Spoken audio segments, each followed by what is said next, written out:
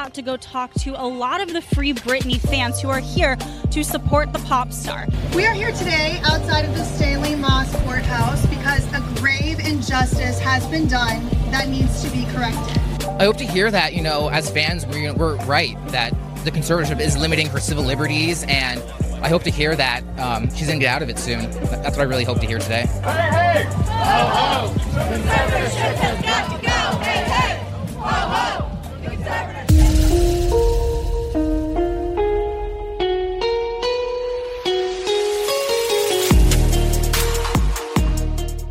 Hi, Lonnie. It's really great that we're having this conversation. I've been wanting to talk to you for a while, and I'm so happy to be speaking with you now. So please introduce yourself for my listeners.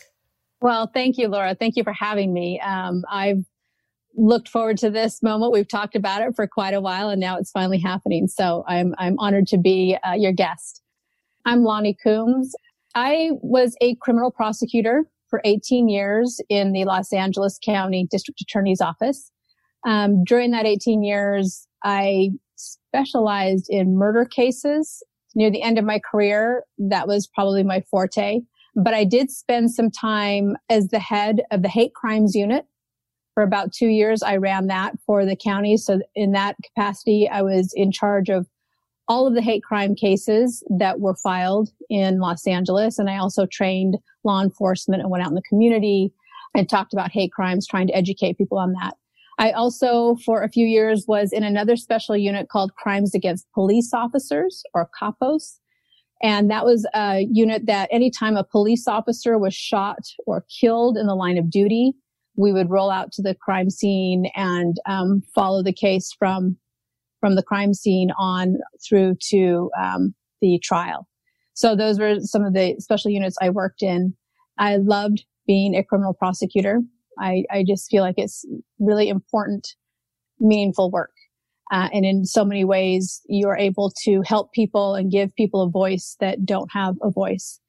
And then around 2006, I took a leave of absence from the DA's office, and I actually started covering cases for different news outlets, live cases. And then I was doing legal commentary for different cases. I dabbled in some, news things as far as reporting and doing some anchoring of news and things like that. And then more recently, in the last 5 years or so, I've been doing a lot of true crime, hosting true crime shows, active investigation shows where we're actually working on old cases or cold cases as we sort of let that unfold in front of the cameras. Excellent. And some of the true crime, you've been doing quite a lot in the true crime space. You've been very modest because you've been, very busy. What are some of the things that people can see you in? Well, I've done, I think, about 4 shows now that are on Oxygen. The first one I did, which is very dear to my heart, is called Final Appeal, which was a show that I co-hosted with Brian Banks, who many people may be familiar with. He's an exoneree who went on to play professional football. And we went across the country and looked into 4 cases where people had claimed that they'd been wrongfully convicted. And we looked at the case again and determined if we thought that they were wrongfully convicted or not, and then did what we could to help move the case forward. And since that case aired, out of the 4 cases that we looked at, the 4 people, 2 of them have been released from prison after many, many years in prison. I did a show on the Rebecca Zahau case, and that we did with Billy Jensen and Paul Holes. I did a show called The Case Died With Her, which is about a young woman who was, we have to say, allegedly sexually assaulted when she was in high school by her track coach, and many years later came forward and decided to prosecute and, talk to the police. And they said, well, we need evidence. And so she actually got a confession from him on tape, recorded him. They filed the case. And then just before it went to trial, she was found dead in her apartment. So the case never went to trial. They terminated the case when she was dead. So that was a fascinating case, one that's raises a lot of issues. So I've enjoyed the cases that I've worked on. I think that being able to do it in a format where other people can see it on camera, it is really important because it brings a spotlight to these cases that might not have it otherwise. And it also gets people looking at them. Another show I did was called Lover's Lane, which focused on the Colonial Parkway murders, which are still unsolved to this day, years later. And people are still wondering, was it a serial killer? Was it multiple killers? And the more that we talk about these cases, the more that people look at it and put a spotlight on it, the more that people look at it. I mean, it's fascinating when you hear the viewers, the things that they come up with. And you never know when you're going to touch someone who's like, oh, I know something about that case, even years later, and may come forward with the piece that is the missing piece that opens the whole case up again. So I think a lot of good can be done through these true crime shows. Absolutely. I mean, that's real crime at its best, really, where many of us as professionals, we are using those multimedia platforms to be able to solve and resolve cases or to shine a light on something that perhaps has been hidden, buried, whatever it might be. And 2 exonerees is amazing, actually. So congratulations. And I watched very closely Rebecca's case as well. And I remember us talking about it briefly at CrimeCon. Perhaps that's another interview for another time.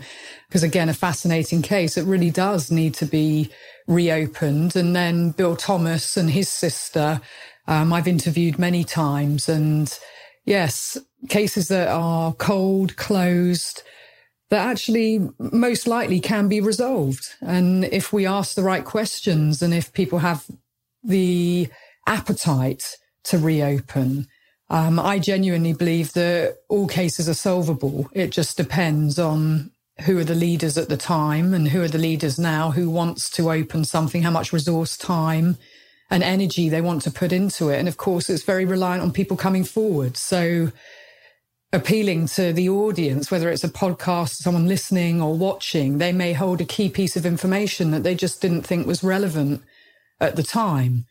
Yeah. Now they might understand where it fits in and they may well come forward. So we see cases being solved in that way. So yes, I will no doubt ask you to come back on to Crime Analyst and we'll talk about some of those cases specifically because they're each worthy of attention. But I really wanted to jump on and talk with you because I saw that you had actually been down at the courthouse for the conservatorship hearing, which was on the 23rd of June, and you were actually there covering it.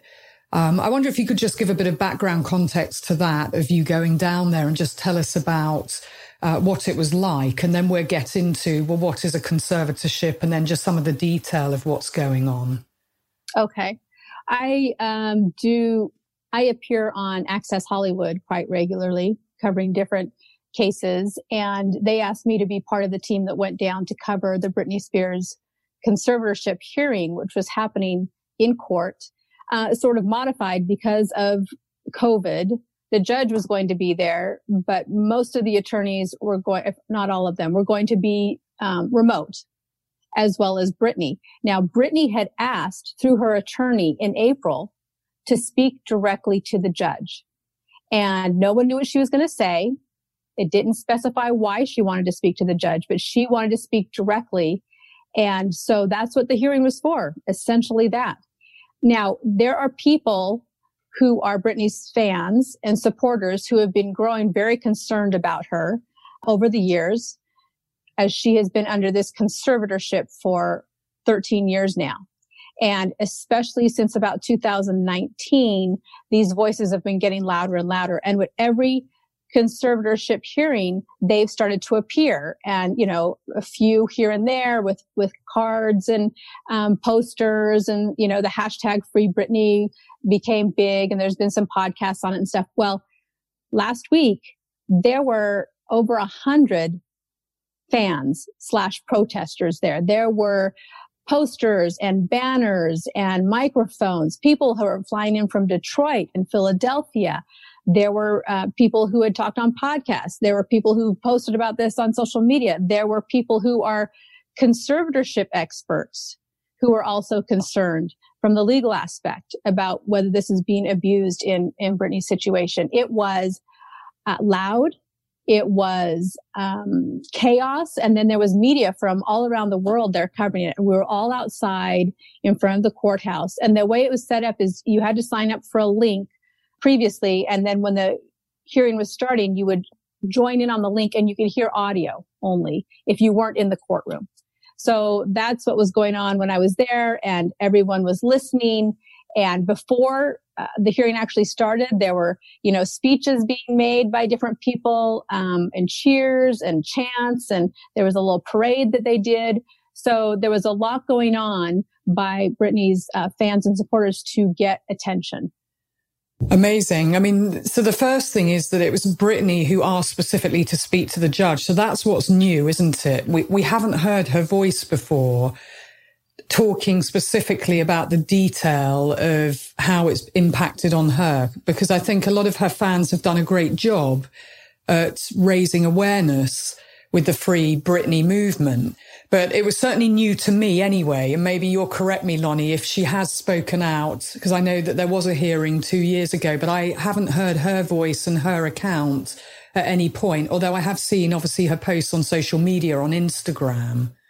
That's right. And a lot of people, she has been very vague about the conservatorship. Early on, when she was out touring and things, she made a couple of statements about the conservatorship because she was under it at that time, kind of saying, it's putting some restraints on me. It's making it a little harder for me to do my work. But other than that, she has not said much publicly. And so her fans have tried to sort of interpret what she's putting on social media. However, the day before this hearing, the New York Times printed what they said were confidential court transcripts of hearings that had gone on in Britney's case in 2014, 2016, and 2019. And based on those transcripts, it's clear that as early as 2014, she has been talking about it to the court through her attorney. She has been asking that they terminate the conservatorship. She's been saying she doesn't want her dad in charge. She's been saying she doesn't like what's going on. And even in 2019, at that time, she came into court. It was her father, Jamie, and her mother, Lynn, and they all three spoke directly to the court. But at that time, Britney's attorney asked that it be sealed because they said that, they're going to be talking about kids and about financial issues and about her health. And so they asked that everyone be kicked out of the courtroom and the transcripts be sealed. And that's what was done. So she did speak herself that time, but we didn't know what was going on. But now we do because a lot of that came out in these articles and these transcripts that were put out in the New York Times just the day before the hearing. Oh, that's very interesting. Because what I heard in her testimony was that she was asking for this to be made public. She actually wanted people to hear. And I think that's a really important change. And her finding her voice, I think that's a very important and significant change, because this we're talking about 13 years here, aren't we? It's a long time. A long time. And what's interesting is even a year ago, her attorney, you could tell some changes were coming in May of 2020, because her attorney in one of these hearings said he objected to it being sealed.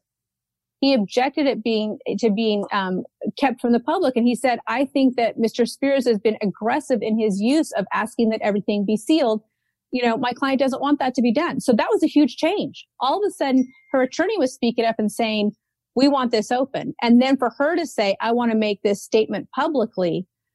And I have to say, we're speculating on the reason why, but based on all the timeline that I've looked at and sort of the evolution of now that we have these transcripts from 2014 on, I think that she was being kept in a very controlling situation where she was being told a lot of things that to her were sort of threats. Like, if you speak out, the conservatorship's going to be mad and they're going to pull away more things from you. And so she kept being quiet, and her own attorney was telling her, it's not going to be good for you if you speak out. But when the wave of the Free Britney movement got bigger and bigger and louder, I think that was the first time she realized, hey, you know what? There are people on my side that actually think this isn't good for me. Maybe they're right, and for the first time, I think she was starting to hear people saying, you're not crazy to think that you're in a bad situation. You are in a bad situation. And I think that all of us, when we get in abusive situations or controlling situations, you need that sounding board. I have my mom, I call her. If I have been in some bad relationships in the past, I would call her and say, okay, I need a sounding board. Tell me what you think. Am I crazy? And I would lay out the facts and she'd say, no, you're right. Go with your gut. I don't think Brittany had anyone who was telling her, no, you're right. This is a really burdensome, crazy situation you're in. And the years went by and she was just stuck in it. And then finally something happened and she said, wait a minute, I'm going to speak up for myself. Yeah. And I think what you've just said there is so important, that her echo chamber was reduced to the people that were around her. And they're the people who are controlling every aspect and micromanaging every aspect of her life. So there hasn't been any other outlets for her. But perhaps let's go back just one step, just explain before we get into the detail, because there's so much that you've just said there that we need to unpick. For listeners that are in other parts of the world, can you just explain what a conservatorship is? Yeah, a conservatorship is a legal protection, essentially. When people are old and infirm, if they're getting dementia, Alzheimer's, or they're just physically incapable, or if they have a mental breakdown. A situation like that where they're not able to take care of themselves or their finances, then someone can go to court and say, look, and put the case before the judge and say, these are the reasons why we think they need a conservatorship. And the judge will decide, okay. And there's two kinds. There's one over the person, and they take care of things like, what you're going to eat, what kind of medication you're going to take, when you're going to see the doctor. And then the other one is financial. So that's any business dealings, any career moves, anything like that. So in 2008, many people remember at that time that Britney Spears, even though she had a very, very successful career, was going through some emotional and had essentially a mental breakdown in public. Saw some very erratic behavior. She'd shaved her head. She'd attacked some paparazzi with an umbrella and had been, taken in for mental evaluation a couple of times. And so her father went into court and said, I think she needs a conservatorship. At that time, Britney went into court and she said, okay, I have two requests. One, I've hired my own attorney and he's a good, conservatorship attorney. I'd like him to represent me. And two, I ask that you not put my father in charge. I don't want him to be my conservator. Two very reasonable requests, I think. The judge said no to both. The judge said, no, you can't have your own attorney. We're going to appoint this man who we've used forever on other big conservatorship cases that we know and we have a good relationship with him, Samuel Ingram. He's going to be your attorney and we're putting your father in charge of both your finances and your personal decisions. So now he's in charge of everything. So right off the bat, she didn't have either of those two granted. And I can only imagine how different it would have gone if she had had her own attorney, separate from her family, from the court, who had her own best interests and had not had her father in charge. Absolutely. And the fact that she said that specifically at that time is, again, really important. That the attorney that she hired was Adam Streisand. And he says that he assessed her on the basis of, did she understand what was going on at the time? And he said that he believed that she did understand what was happening and that she was resigned to the fact there was going to be a conservatorship, but her only specification was that her father was not involved. And he said that when they went to court, the judge removed him and said that he had read a report and he would have to remove him and replace him. And Streisand found that very strange at the time. But of course, sometimes when you're at court, you know this fully well. You're not in possession of all the details and all the facts. He went with what the judge's decision was. The question for me was, what was in that report?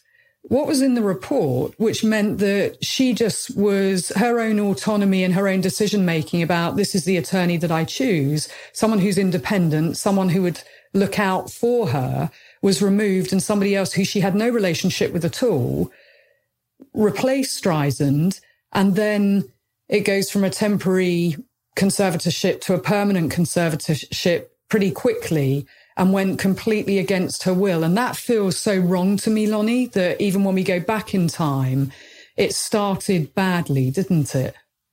It really did. Now, the catch-22 with conservatorships, in the right situation, they are wonderful. They can protect a person's legacy. They can make sure that they get the proper care at the end of their life. In certain situations, it can be a really wonderful thing.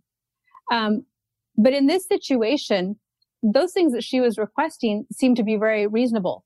But the catch-22 with conservatorships is because you're talking about sometimes, many times, their mental health. There are evaluations done about the mental health that they don't want to put out in the public. And so they're rightfully sealed to protect the person's privacy. But then people who are from the outside looking in and saying, is this right or not? They can always fall back on, well, it's based on a report that you can't see, so you don't know. Calling all lovers of mystery. Prepare to don your detective hat in June's Journey, a free hidden object mobile game that delves into the captivating journey of June Parker, a self-proclaimed detective on a quest to unravel the mystery surrounding her sister's untimely death.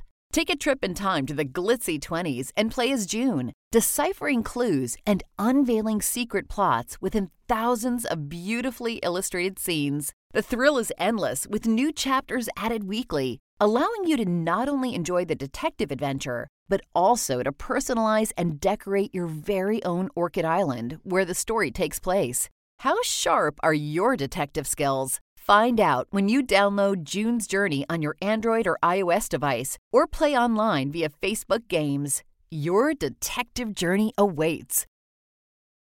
So there's always the caveat, and I'm making the caveat now too, even as we're looking at this, while many things look outrageous, we don't have the full picture because there are reports that were done, evaluations that were done that are not public, that we don't know, that may say things about, Brittany's situation that may have warranted these things. I don't know. But on the base, on the outside looking in objectively, everything about that attorney that you said, the first attorney that she picked, it seemed that just, objectively, he was a good attorney.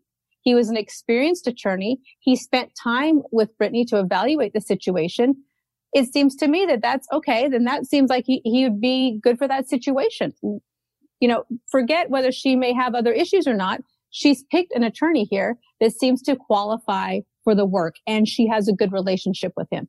That seems like a positive in my favor, especially when you're doing this on a conservatorship that's right off the bat an unusual conservatorship because she is young. She's not old. She's not infirm.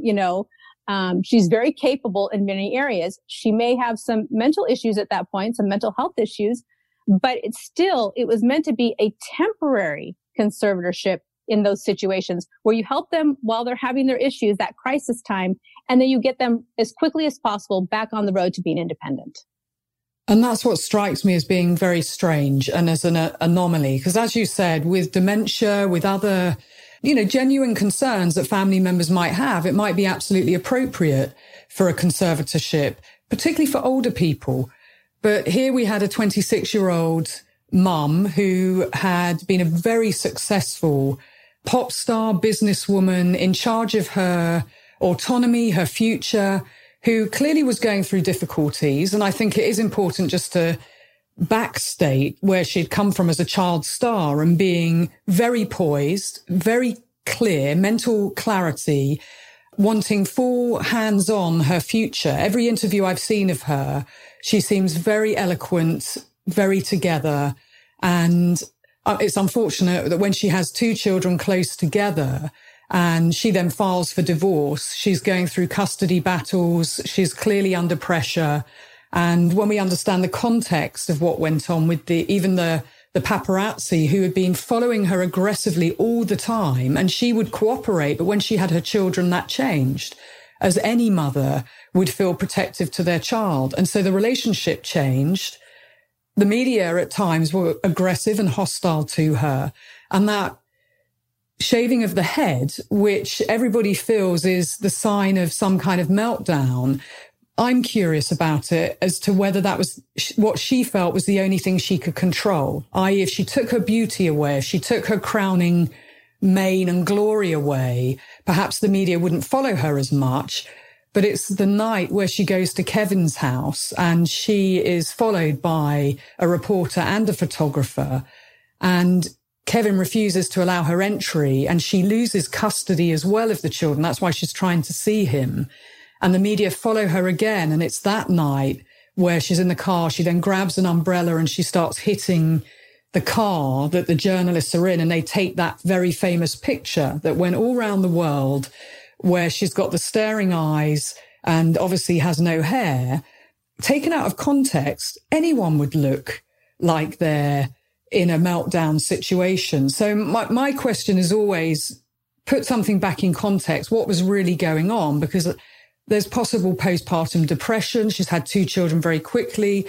You know, I'm seeing trauma and somebody who needs help, not somebody who is crazy and is losing their mind. And therefore, the assessments are very important, that you have someone who's trauma informed, that understands women. And I'm not entirely sure whether that happened. But what we do know is that Dad, Jamie Spears, suddenly reappears on the scene, hasn't really been involved in her career, her upbringing, according to Mum Lynn. And Jamie suddenly steps in, I would say, fairly aggressively, and decides that he's the person to take charge of her and her career where he's had no involvement. And that raises a red flag for me. That's instant concern as to why he would be the logical person, given that really it was her mum and others who were much more involved in her life from an early age and to that point. Yeah. I think those are great points. And going back to putting it into context, it's interesting. One of the things that I think came out from the recent documentary, Framing Britney Spears, is that people now in 2021 are looking at what happened and how people were interpreting Britney's behavior and how the media treated her and how sort of society reacted to her, because we were not as educated and as informed on trauma and things like that as we are now, right? So the sensitivities and the issues that you just brought up about postpartum depression, you know, and the fact that she had just had these 2 children so close together. I don't remember anyone bringing up those issues in the media when it was all salacious. It was all going after Britney. And I think you see that even, you know, sort of in the sensitivities that Justin Timberlake is bringing up, you know, now I'm sorry, I didn't see it correctly. And I think a lot of people are sort of saying that to themselves too. You know, I didn't see the whole situation. I didn't understand the whole situation. She wasn't treated fairly. There was a lot of judgment going on. And as far as Jamie Spears coming in, it even when that happened, I was wondering why too, because he had always been kind of at least portrayed, you know, in the tabloids and stuff. He was sort of the bad guy, right? And the mom was the one who sort of saved Britney and, you know, got divorced, and he had been, you know, allegations of, you know, alcoholism and whatever was going on, but it wasn't a good situation. But now all of a sudden he's the one that's stepping in, and Britney, you know, she's objecting to him. And was there any hearing on, okay, why are you objecting to him? Tell me about the reasons why, because she clearly had a whole lifetime with him. She, you know, probably had some good reasons why. And then the fact that, as you said, it turned from a temporary conservatorship to a permanent very quickly. And the interesting thing was the reasons why that were given over and over again for why this conservatorship had to keep going was because of her complex finances and her susceptibility to undue influence, and also some intermittent drug issues. So you're not hearing necessarily that there's this underlying, you know, health crisis, right? But it's her complex finances, which come about because she's so successful, because she is such an amazing performer and businesswoman. And you think, okay, how ironic that is. If she wasn't this famous, wealthy, successful businesswoman, would she have been stuck in this conservatorship, right, for so long? And then the fact that they say she's susceptible to undue influence. Sure, you can say that as far as people coming in to maybe try and take her wealth, but what about all the people who are influencing her in her conservatorship? The things that they're telling her in the no, you shouldn't speak out. No, you just have to do everything we tell you to do. They're not even paying attention to their own diagnosis of her, that she's susceptible to this undue influence. Who's the person that's sitting there being her sounding board and telling her, look, you don't have to listen to all these people. What do you want? You know, what feels good for you? Excellent points. That her autonomy is completely overlooked in the conservatorship. And I think, originally it sounds like the self-styled guru, Sam Lutfi, who appeared on the scene, there may have been genuine concerns about his influence on Britney and concern about her money and concern about decisions that she was making. So there could well have been kernels of genuine concern. But with any kind of mental health issue, things do tend to be temporary, particularly with someone as young as Britney and someone who is so in charge of her autonomy, her agency and her destiny. So to me, they're red flags of where Jamie Spears comes in without knowing anything else. Of course, now we know there's substance misuse, there's domestic abuse allegations. And for Britney to be so vehement, I understand this is going to happen, but he must not be involved, is very concerning and alarming to me. And then listening to her actually for 20 minutes or so in her own voice describe things that were deeply troubling, I have to say. I did hear trauma from the way that she talked and the way she described things.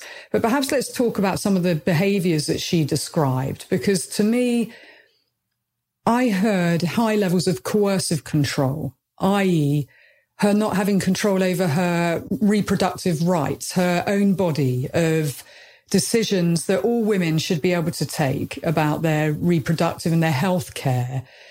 That was very alarming to hear that they have taken decisions and men making decisions on her behalf that she shouldn't get pregnant and that she can't remove the IUD. Firstly, I feel that that's none of my business or anybody else's business anyway. We shouldn't even be hearing that. So that tells me that it's got to such a dire situation that she feels she has to put that on the table to the judge so the judge understands really what's going on. But to take her autonomy and to reproductively, I mean, we do call it coercive control around her reproductive rights. Before we even get to finance, I'm worried about, the woman's, her choice, her right as a woman to, as 39-year-old woman whose biological clock, I'm sat here pregnant. I understand the biological clock and everything that happens to women when you hit your 30s and your 40s, that they are making that choice for her as to whether she will ever be a mother again. I can't think that that would ever be right. What are your thoughts on that, Lonnie? There were a lot of things she said. And let me just set up the situation at the hearing. We're sitting there listening and the judge, welcomes everyone there and has all of the attorneys introduce themselves. There's like over 8 attorneys. They're all giving their introductions. And remember this, every attorney there is being paid by Britney Spears. All of them, the one that's supposed to be representing her and all of the people that are fighting to keep her in that conservatorship, she has to pay them. Which is insane. It's insane that can't be in her best interest. That's a conflict, surely. Exactly. In fact, one of the bills that was submitted by the conservatorship attorneys for a 4-month period, the bill was almost $900,000. And part of the work that they were doing was media strategizing to defend why they kept going on in the conservatorship. Obviously something she doesn't want, and she's paying that much. Anyways, that's a whole other issue aside. But the hearing starts and they introduce the attorneys, and then they also have Britney, say her name. So we heard her name just briefly. And then her attorney says, okay, we're here because Britney's requested this, and I don't know what she's going to say. She's prepared this all herself. All I ask is that nobody interrupt her while she's giving her statement. Let her finish. And immediately one or two of the other attorneys says, well, look, if she's going to start talking about her mental health, we need to close this down from the public because she needs privacy. And if she's going to talk about her kids, we need to close this down because it's about privacy. And as they're talking, all of a sudden you hear Britney Spears interrupt them, literally interrupt them. And she says, they've done a good job at exploiting my life and the way they've done that, my life. So I feel like it should be an open court hearing and they should listen and hear what I have to say. I'm telling you, it was like everybody just like sucked in their breath, and outside everybody started cheering. It was like, no, this is not happening again. I am done with all of you telling me what I can or cannot do. This is my life. This is my health. These are my children, and I'm going to put it out there. And when you say how awful it is that she has to be talking about her reproductive system, what's going on in her life as far as she wants to have children. She can't because she has an IUD in her body that she has not been allowed to take out. What a horrible invasion of her privacy. And yet she realized, I have to put this out here because no one has listened to me. And let me go back to 2014.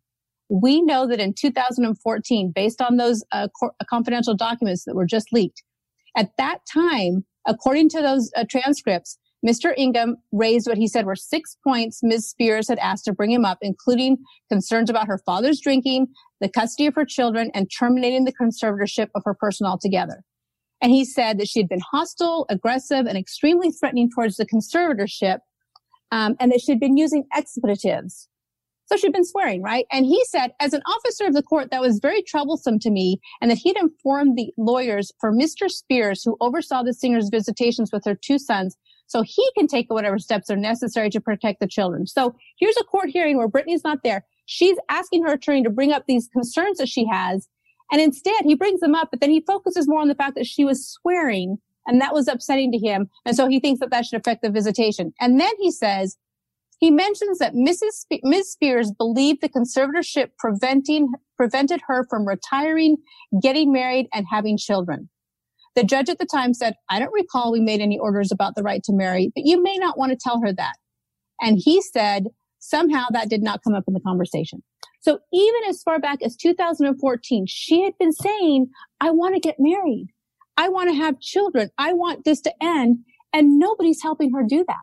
Nobody, even at the judge at that time. So why does she think she can't do that? Let's look into that. Why shouldn't she be able to? Even as far as back as 2014, the judge wasn't doing anything to help her. The attorney wasn't doing anything to help her.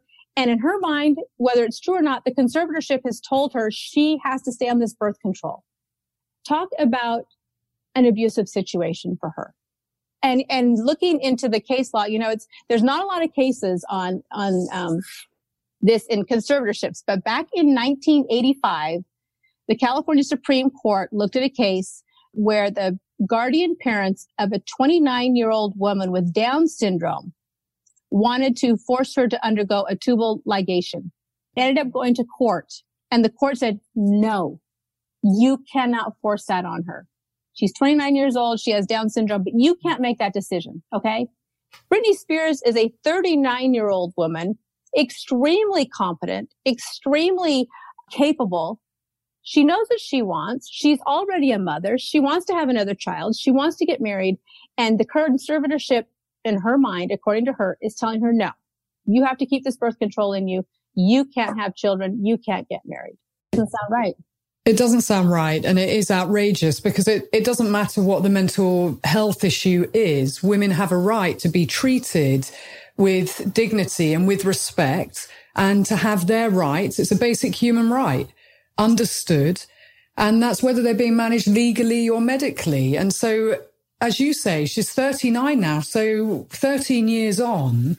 Are they saying that nothing has been effective as to what they're doing? Because that's a question, which means that what they're doing doesn't work and therefore something else should be tried. But it's very clear they've had her working and working hard. And when I've watched her shows in Vegas, when she did her first residency and the things she's been doing, the MTV documentary, for example, she was very coherent, competent. Her dancers said so. Behind the scenes, she made a couple of references to how sad she felt. And yes, when you have no autonomy, when you have no right to choose, of course that has an impact on your mental health. It may well be doing more damage than actually what it's seeking to achieve. And I can understand why the second residency, she walked off. Again, controlling the little thing that she can. To me, that's her way of saying, I'm not going to keep doing what you're telling me to do. She finds little ways to do it. And maybe that was a big way of saying, I'm not working anymore until my dad's removed. But they've assessed her as being well enough to work, and they're all taking money from her. Her dad taking 1.5%. And obviously with the Vegas residency, that's huge in terms of the money that she's bringing in. And I guess, Lonnie, one of the things that really did alarm me was hearing about one of the co-conservators, or he's the co-signatory or was on the conservatorship. he had filed a court document requesting more money, that he be paid a raise for what he was doing, because according to him, the business model was, he called it a business model, was so successful, he was doing much more. Therefore, he felt he was deserving of more money. That is a huge red flag. A conservatorship, as you've described, it's not for people making money. It's not for a business model. I mean, how can that be right, that he files in 2020 for a raise as if this is a full-time job and he's making all this money from her? Yeah, I think that we can't say for sure, but one of the things that might have sort of stimulated this continuing for 13 years situation, like you said, you would think that at this point they would be doing something that would be getting her to the point where she could be on her own, right? But apparently no one in the court system has any, that's not even on the horizon until she spoke up last week, is because of the money situation, because millions of dollars were coming in. So Jamie, as the conservator, was making $16,000 a month in fees, plus $2,000 a month for office space. Then he went to the court and asked for approval to get a percentage of all the business deals. And he got that. And that's where you get that 1%. And he got another, percentage amount on another deal that he did. And the co-conservator, along with Jamie, over the financial part of the conservatorship was Andrew Wallet. And he voluntarily resigned. Hey, lovely. What's your makeup go-to? What do you need to face the day? Now, for me, if I apply my eyeliner, my brilliant eye brightener, mascara and red lipstick, I feel ready to face anything. But I know every now and again I need to zhuzh up my makeup, and my amazing sponsor Thrive Causemetics has a full line of makeup to refresh your everyday look. With clean, skin-loving ingredients, their foolproof products make it easy for any skill level to apply. Also, Thrive Causemetics' Bigger Than Beauty mission is amazing. For every product purchased, Thrive Causemetics donates products and funds to help communities thrive. I love that Thrive Causemetics supports domestic violence victims, breast cancer survivors, and women who are homeless. Now, if you want a rec from me, you cannot go wrong with the Liquid Lash Extensions Mascara. Thrive Causemetics Liquid Lash Extensions Mascara has a unique formula which creates tubes around each eyelash to lengthen them. And they use nourishing ingredients that support longer, stronger and healthier looking lashes over time. Plus, it's super easy to remove and slides right off with warm water and doesn't leave smudges. So treat yourself or someone you love and help women thrive together. Refresh your everyday look with Thrive Causemetics, luxury beauty that gives back. Right now, you can get an exclusive 10% off your first order at thrivecausemetics.com/crimeanalyst. That's Thrive Causemetics, CAUSEMETICS.com/crimeanalyst for 10% off your first order. It is, like you said, it is becoming a financial/business for these people rather than a way to facilitate getting Britney to the point where she can be independent. And I think a lot of them have lost sight of that. And that's why it's just sort of going along, because no one wants to change the situation. No one wants to end the gravy train. And that's why I think it was so significant when Britney said, I'm stopping with that second residency. One, she said she was overworked and she'd been forced to work up to that point. And she'd also been put on lithium, which had made her, like a zombie and, being given medication that she wasn't happy with. But two, if they keep saying the reason why she needs this conservatorship is because her businesses and her finances are so complex, let me just cut them all out then. Let me just make it really simple. We'll just stop the money coming in. I'll retire and I'll quit. But then she was told she believes she can't retire. So she is really in a catch-22. And it was literally like a woman going under saying, this is my last gasp. When she did this hearing, and at the very end of the hearing, after she'd gone on for 20 minutes and she was so anxious, she would be talking so fast. The judge kept telling her, you need to slow down for the court reporter. She said at the very end, I deserve to have a life. I've worked my whole life. I deserve to have a 2 or 3 year break. just so you know, to do what I want to do. But I do feel like there's a crutch here and I feel open and I'm okay to talk to you about it today. But, and here's the really got to my heart here.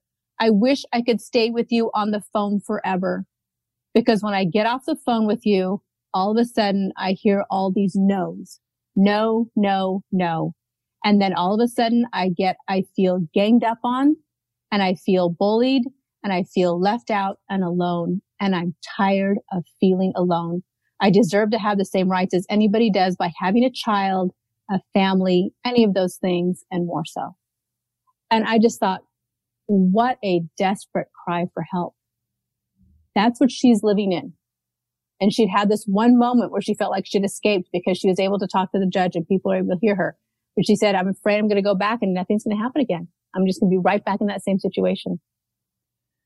I agree. I feel it's so heart-wrenching. And even listening to her on those 20 minutes, the fact that she has got an audience with a judge, I can hear the desperation and the sort of the urgency when she's in flow of just trying to get everything out that she's felt or that she's going through because somebody's finally listening. And as she said multiple times, I've tried so many times, but nobody listens. I just get no's.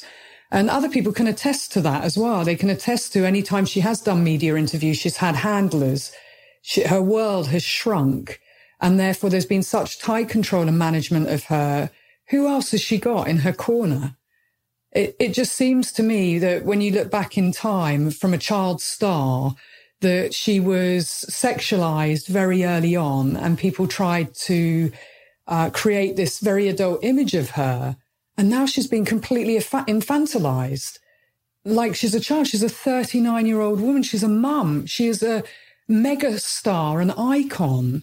And thank goodness for her fans. I have to say I pay tribute to them because they have been noisy about this. And the Hulu documentary, the New York Times documentary that you referenced, Framing Britney Spears, I highly recommend people watch it. A different narrative is put out, and it's interesting women speaking out because so often, and certainly with Britney's story, it's been men controlling the narrative. And I feel very aggrieved about that, actually, that even with Justin Timberlake, when they split up, he controlled the narrative. And you can start to see this downward spiral, actually, this turn of this beautiful young girl who had everything ahead of her. And suddenly she gets on the wrong end of things and it starts to go south relatively quickly. And then the media reporting unfit mother and pathologizing her very early on because she's not doing what they want her to do. And there have been so many men who have played a role in that. And I think even now with her dad, and she's got a female judge, and I hope the right decisions are taken. But it's just such a concerning thing that we are where we are in 2021, and you hear a mother, a woman who's desperate to have her own autonomy in a conservatorship that seemingly she can get out of at any time. And of course, we don't know what's being said behind the scenes. And you've referenced that multiple times. And I think it's very important everyone understands that she may well have rules and regulations that she's bound to adhere to with a fear of consequence if she doesn't, because she has no autonomy. She can't decide what she does and when she does it. She can't decide about her body. She has no, even on the most micro details of her life, they're being managed by others who have a vested interest in keeping her managed and controlled because they're all making money. How can that be in her best interest that those lawyers are all taking money, all being paid by her? And she made that point, that she's well enough to work. She's doing all of these things, but she's not well enough to decide what color her cabinets are or to get married. And I think every woman should be very alarmed by this, actually, because it is, for me, an extension of pathologizing women who most likely have been in trauma and need help, who have been misunderstood and have been pathologized and made to look like they're crazy. And everyone loves that crazy woman story. Well, flip the script. Where's the male equivalent? We've seen many male celebs in Meltdown. I've not seen one of them have this conservatorship or controls placed. I mean, have you, Lonnie? You've been in, this space for a while. If we flip the script and look at it in terms of the sex, a female versus male, where is there a like where this has happened before? I don't think there is. First of all, I don't think we can point to another conservatorship like this one. I just don't think there's ever been one of, such a big celebrity who is so successful, who continued to work through the conservatorship the way she has. And yet, on the other hand, like you said, how many male celebrities have we seen act out in a violent way, in a unhinged way, in a reckless way, and it just, gets brushed aside, it gets moved aside. No one talks about, a conservatorship coming into place. It just gets quote unquote handled, right? It was really, when you look back on it, it was such the perfect storm of so many dangerous factors coming into play. And one of the biggest ones was her father getting involved so aggressively, like you said, and having the court deem him to be the one that was the most appropriate to be in control over her finances and her personal life. I mean, let's see, she's 39 now, it's been 13 years. How many 26-year-olds want their dad telling them if they can leave the house or not? I mean, for any reason, no matter what the situation is, it does not make sense to me at all that they did not put, someone else in that place. And that is the first thing she's asking for. She's asking for two things right now. The same thing she's been asking from the very beginning. One, she wants her own attorney that she picked. And two, she doesn't want her father involved. I mean, does it take 13 years for them to finally listen to her on those two things? And then three, she wants to be able to end this conservatorship. And she said, I'm sorry, Judge, I didn't realize that I could file a petition to end it. If she didn't know that, what's her attorney been doing for the last 13 years? I mean, that's what he's there for. How do I end this? Well, let me tell you, as your lawyer, since this is what I'm being paid to do, is to help you do this, I'll file a petition for you. And she thinks she has to do it. I didn't know I could file a petition. No, Brittany, you don't have to be the one to do it. That's what your attorney's there to do. That's what his job is for. At the very least, he can tell you that that's what you do, but then he actually needs to do the work. So hopefully, at this point, those things will be done. But, she's been saying the same thing for years. And finally, people heard, Yeah, and I think that's a very good point, because all these lawyers are being paid.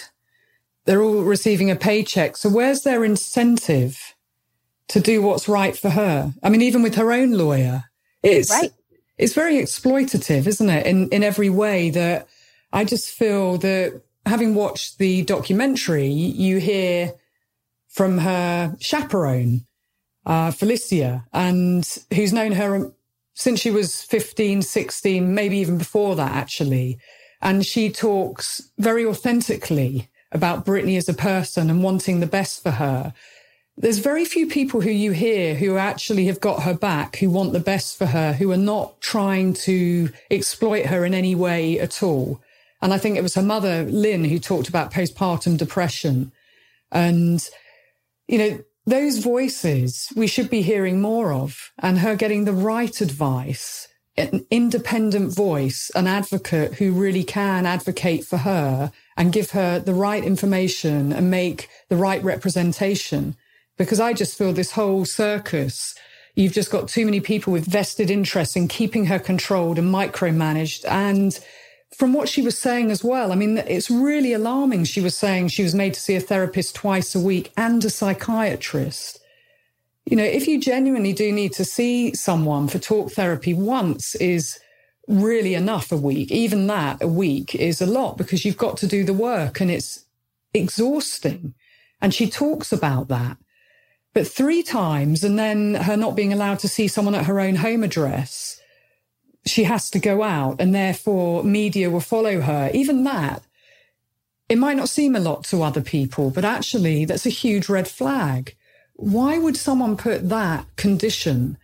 It does talk to me that she's being set up to look like that she is crazy, unhinged, crying in public, when we don't know the context of what's going on. If what she says is true, and I have no reason to doubt what she's saying, but the excessive therapy is counterproductive, in my opinion.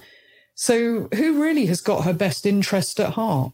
Maybe her new partner, maybe if she does get an independent lawyer. Yeah, I agree with you. It's like she's being set up to fail over and over again. And either that is done out of ignorance and they just don't care, or it is being done intentionally, just to keep the cycle going. And you hope that somebody will stand down. Now, there are reports now that Lynn, her mother, is stepping up and wants to get more involved. I don't know if she's going to be a strong enough voice. I'm hoping that the judge, who is the one that is in charge of this, they're the final say in this, that this judge will look at this and say she is capable of picking her own attorney. That's the first step. Someone that she feels has her best interest at heart and will give her the information she needs. And then secondly, will recognize that having her father is not a good situation. I mean, the fact that just over a year ago, he's the one who determines if she can see her kids or not. He got into an altercation with one of her sons to the point where Kevin Federline, the father, got a restraining order to keep Jamie away from the kids. And yet he's still supposedly capable of determining if she could see her own children or not. I mean, there's so many things that have been adding up, and it's just like, they just keep it in place. They just keep it in place. And it's time for them to step back and take an accounting of everything they've done and put it right for her. Start putting her on the path of having that independence. Absolutely. It sounds positively draconian to me, I have to say. It's like we've gone back in time. I can't believe that we're hearing this of Britney and what's happened to her, the micro-regulation for 13 years, which is enough to exacerbate any mental health issue. The purpose part is the corner of mental health, or having some kind of purpose and feeling like you have choice and your autonomy. And particularly for someone who was just so in control of her own destiny, and I'd invite people to look at her interviews from when she was younger and listen to what her dancers would say about her in terms of her controlling the choreography. And even doing the Vegas residency, she had to be compos mentis to deliver over and over again at such a high level. And that sadness and that desperation, I feel that she's like a woman drowning, and we're now all spectators watching her as she's taking her last gasps. And, even with IG, yes, lots of people are speculating on what certain images mean. And is she trying to communicate with people?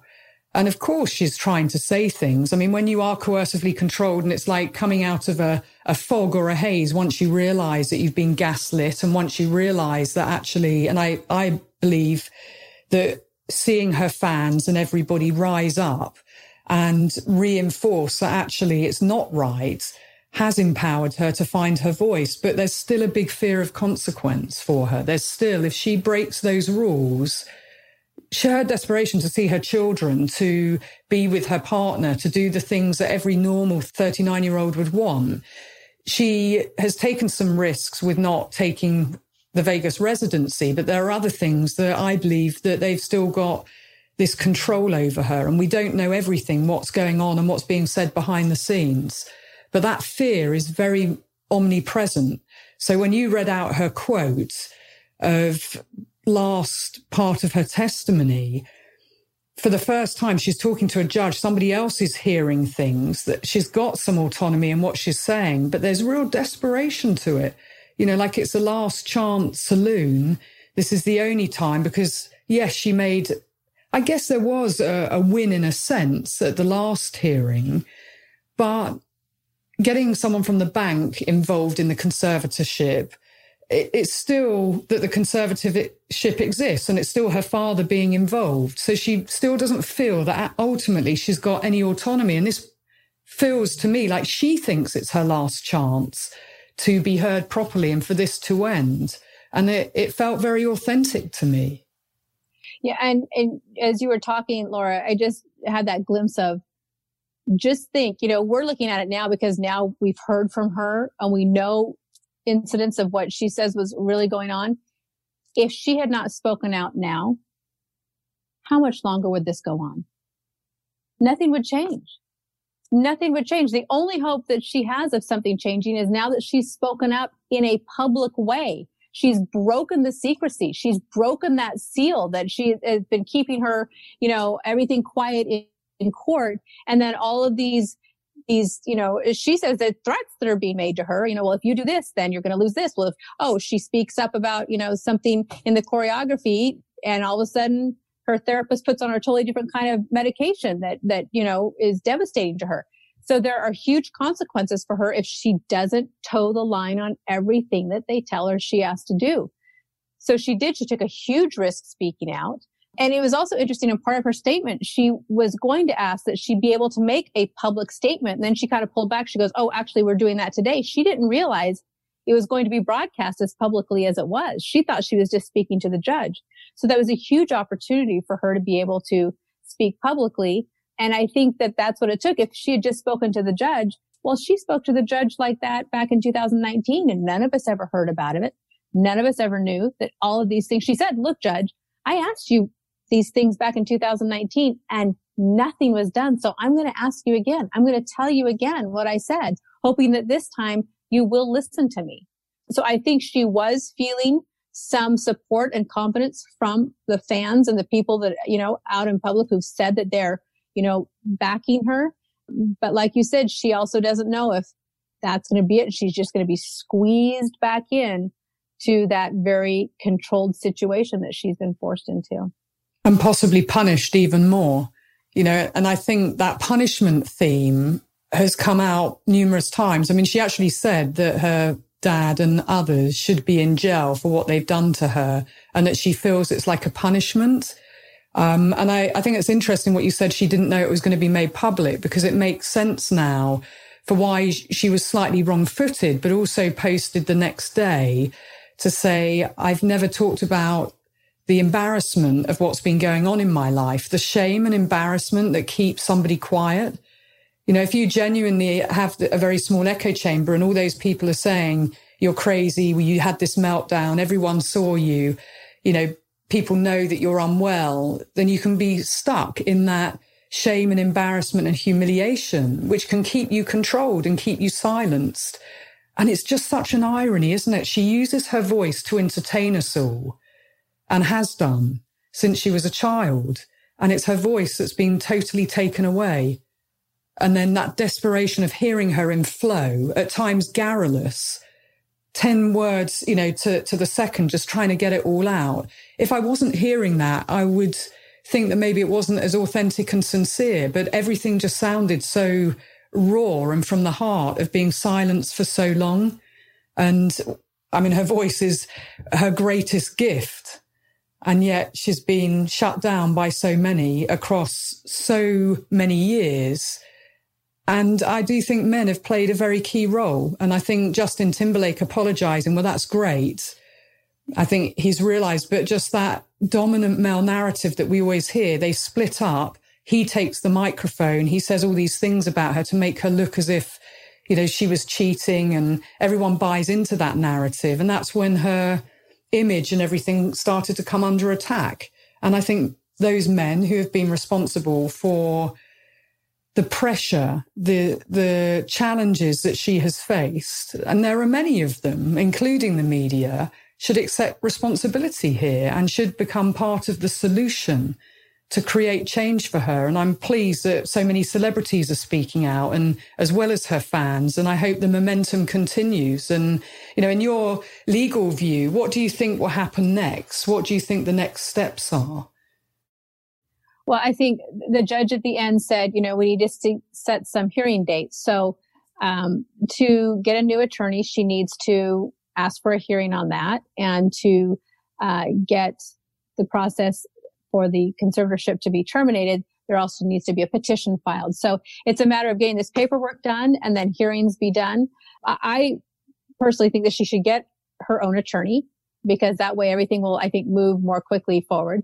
I think they need to take Jamie off the conservatorship right away. They already have the trust firm in place. They can just let it stay there. And then they need to start doing the evaluations to terminate the conservatorship. Now, to do that, the person who the conservatorship is on, it's the burden on them to prove to the court that they're capable of taking care of themselves. She did ask in her statement that this just be terminated without any evaluations done of her, because you can tell she has, from what she said, she sounds like she's been very traumatized by the therapy, by the doctors, by the medication that she's been forced to take.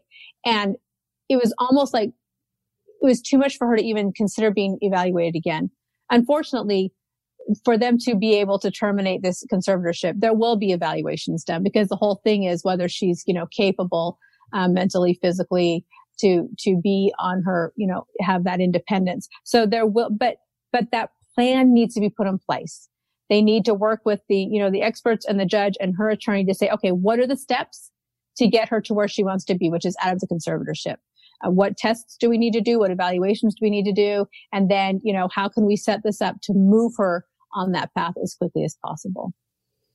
And I wonder if she saw some transparency and she felt there was some independence and that there were people who were on her side, whether she would sign up to another evaluation, because that was the thing that she was very clear about, wasn't it? That she didn't want another evaluation. And when you understand she's been forced to be evaluated so many times at her father's behest, and we don't know who he's using. And of course, you don't know whether psychiatrists, psychologists are trauma informed. And as I've worked on many cases, psychiatrists and psychologists can be led. And that is very concerning. So I could imagine that she would just be worried that they would just write more of the same that is in favor of her father's point of view, if he's the one that's instructing them. That's why I think it's so important that she have her own attorney, because then she'll have some trust there, that Jamie not be involved in this at all anymore. So she'll feel a sense of safety there.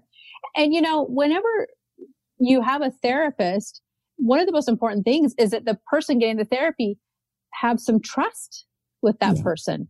So when you assign her a therapist that she doesn't trust, nothing is going to be done. You cannot make any progress in that situation. So they need to, have the people doing the evaluations by people that she trusts, that she will be open to and be honest with, and who will see her openly and honestly as well. That's such an important point. Trauma-informed care. And I talk about it oftentimes on Real Crime Profile and also in my professional day-to-day, that the key principles of it are safety, choice, that there's a collaboration, that there's empowerment, and there's trustworthiness. 13 years have gone by and each of those principles seem to be lacking. So we can understand in her shoes why she feels so mistrustful of everything going on around her. That would make anybody paranoid and sound, to some like they're being irrational. But when we sit in and stand in her shoes and we see her POV, and we heard some of it for 20 minutes, but that can't characterize 13 years of almost being kept in captivity. I mean, she equated herself to, being trafficked or being a slave of some description, which is why coercive control seems to really fit here, that she has been, her autonomy has been undermined, her rights, her freedoms, her agency, and her self-esteem. Everything's been slowly eroded, actually, and continued to be eroded for 13 years by a father and a conservatorship, a legal process and system that sits around her that has eroded her voice and her ability to make even the smallest of decisions. So she's been utterly dominated in every way. And I think we need to understand that. In England and Wales, if this were happening, I mean, there are high levels of coercive control here when we understand her father's background and just the genesis of this, when we put it back in context. And it could well be a crime of what he's done. And therefore, when Brittany says he should be in jail along with the others, is there anything equivalent here, Lonnie, in California that, we know about elder abuse, for example? Is there anything equivalent, like an abuse of power, that could possibly be looked at in terms of a criminal offence? That's a really interesting question, because the conservatorship gives so much power to the person in that position that there's a lot of leeway for those decisions that were being made. I think the evaluation could be made. I think it would be very difficult to actually be able to bring charges. But it's interesting. She was very clear in the people that she named. There was no one that she felt was standing by her. She named her father specifically over and over again.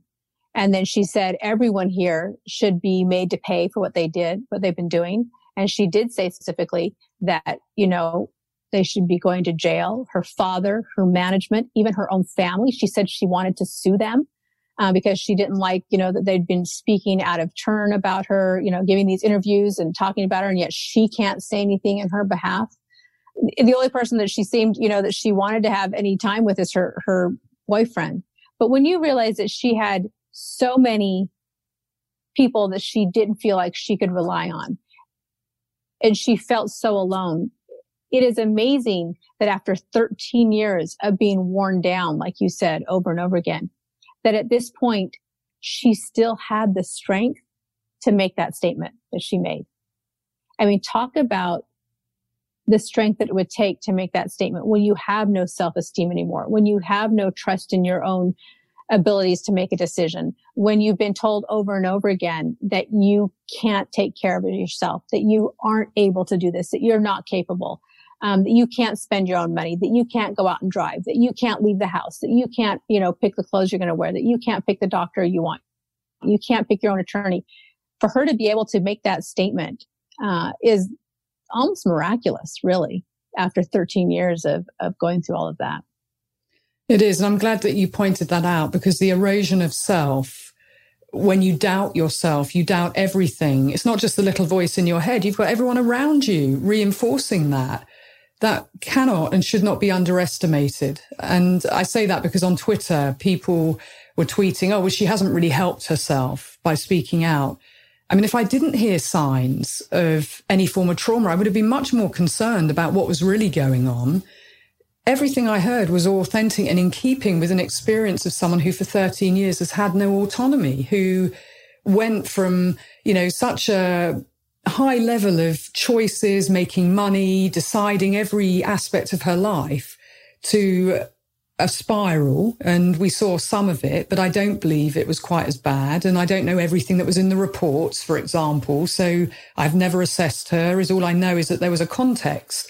A mum who was desperate to see her children, who lost a very vicious custody battle, who lashed out at a reporter. And as you say, we've seen that a million times, of men lashing out at reporters or behaving far worse, actually. And there were other behaviours that, yes, were concerning. And there could have been a reason for getting her assessed and the psychological evaluation, and for her then to come under a conservatorship. But for 13 years and there's no improvement, and they're saying that we still have to keep this, there's serious questions to be asked. But very brave, very courageous of her speaking out. And yes, she's got a lot of support and a lot of backing. And the re-traumatization is very clear to me, actually. It's very apparent. And there's lots of people who can start to heal her. Justin Timberlake, I believe, is one of them speaking out, and all the others that have been engaged in exploiting her or doing wrong by her, who should be shamed into an apology and actually trying to make good what they've done. Because I do feel she has been victimized, and that lack of autonomy for someone who's been so successful for now as a 39-year-old woman who is seen to be compos mentis enough to make all this money for them. I mean, it does seem like domestic servitude to me and coercive control. There's just no two ways about it. Just when you listen to the behaviours, if you take everything about the framework away and just listen to what she describes and how she's been treated, it's appalling. So we'll see what happens, I guess, in terms of the coming months. And I hope her testimony is listened to. She's not asking for much, really, is she? No, she's That's not. the thing. So I really appreciate you, Lonnie, talking to me.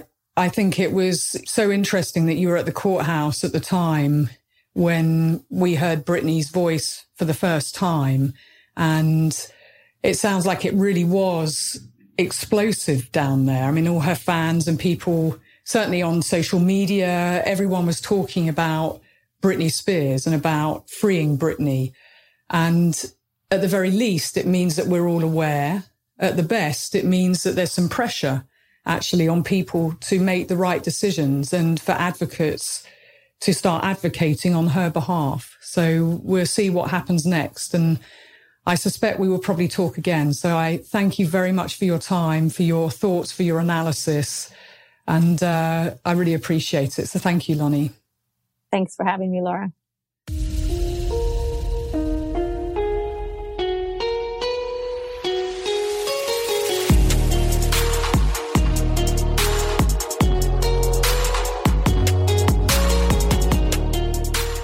Here's my final 2 cents before the episode wraps.